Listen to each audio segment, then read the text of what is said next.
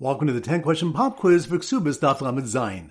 Number 1. Which daf do you learn that Rabbi Yehuda's reason for permitting a captive woman to receive a kanas may not be the same reason as Rabbi Dosa's for permitting her to eat truma?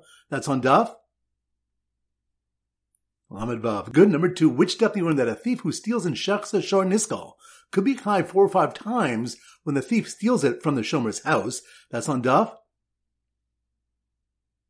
Lamed Daled. Good. Number 3. Which daf do you learn that times basulim cannot be brought against a blind woman since she tends to fall and lose her basulim? That's on daf Lamed Vav. Good. Number 4. Which daf do we learn, aside from Egla Rufo, and that it's done in the front of the neck because it's a Misa Yafet? That's on daf Lamed Zayin. Good. Number 5.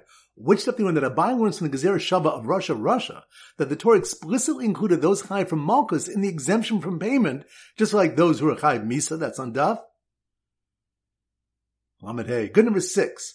Which daf do we learn why it's necessary to teach that kofar, atonement money, cannot be given by those who murder b'mezid or b'shogeg? That's on daf Lamed Zayin. Good. Number 7. Which daf do we learn muswa davra achamur abi muswa davra akal? One warned for a severe matter is considered warned for a less severe matter. That's on daf Lamed Gimel. Good. Number 8. Which daf do we learn the difference in the cases of stealing chaylev and eating it and shooting an arrow of dalad amos through a silk? That's on daf Lamed Aleph. Good. Number 9. Which daf do we learn why 2 sources were brought for kamli with the Rabbi Minei, one for chayve misa and one for chayve malkas? That's on daf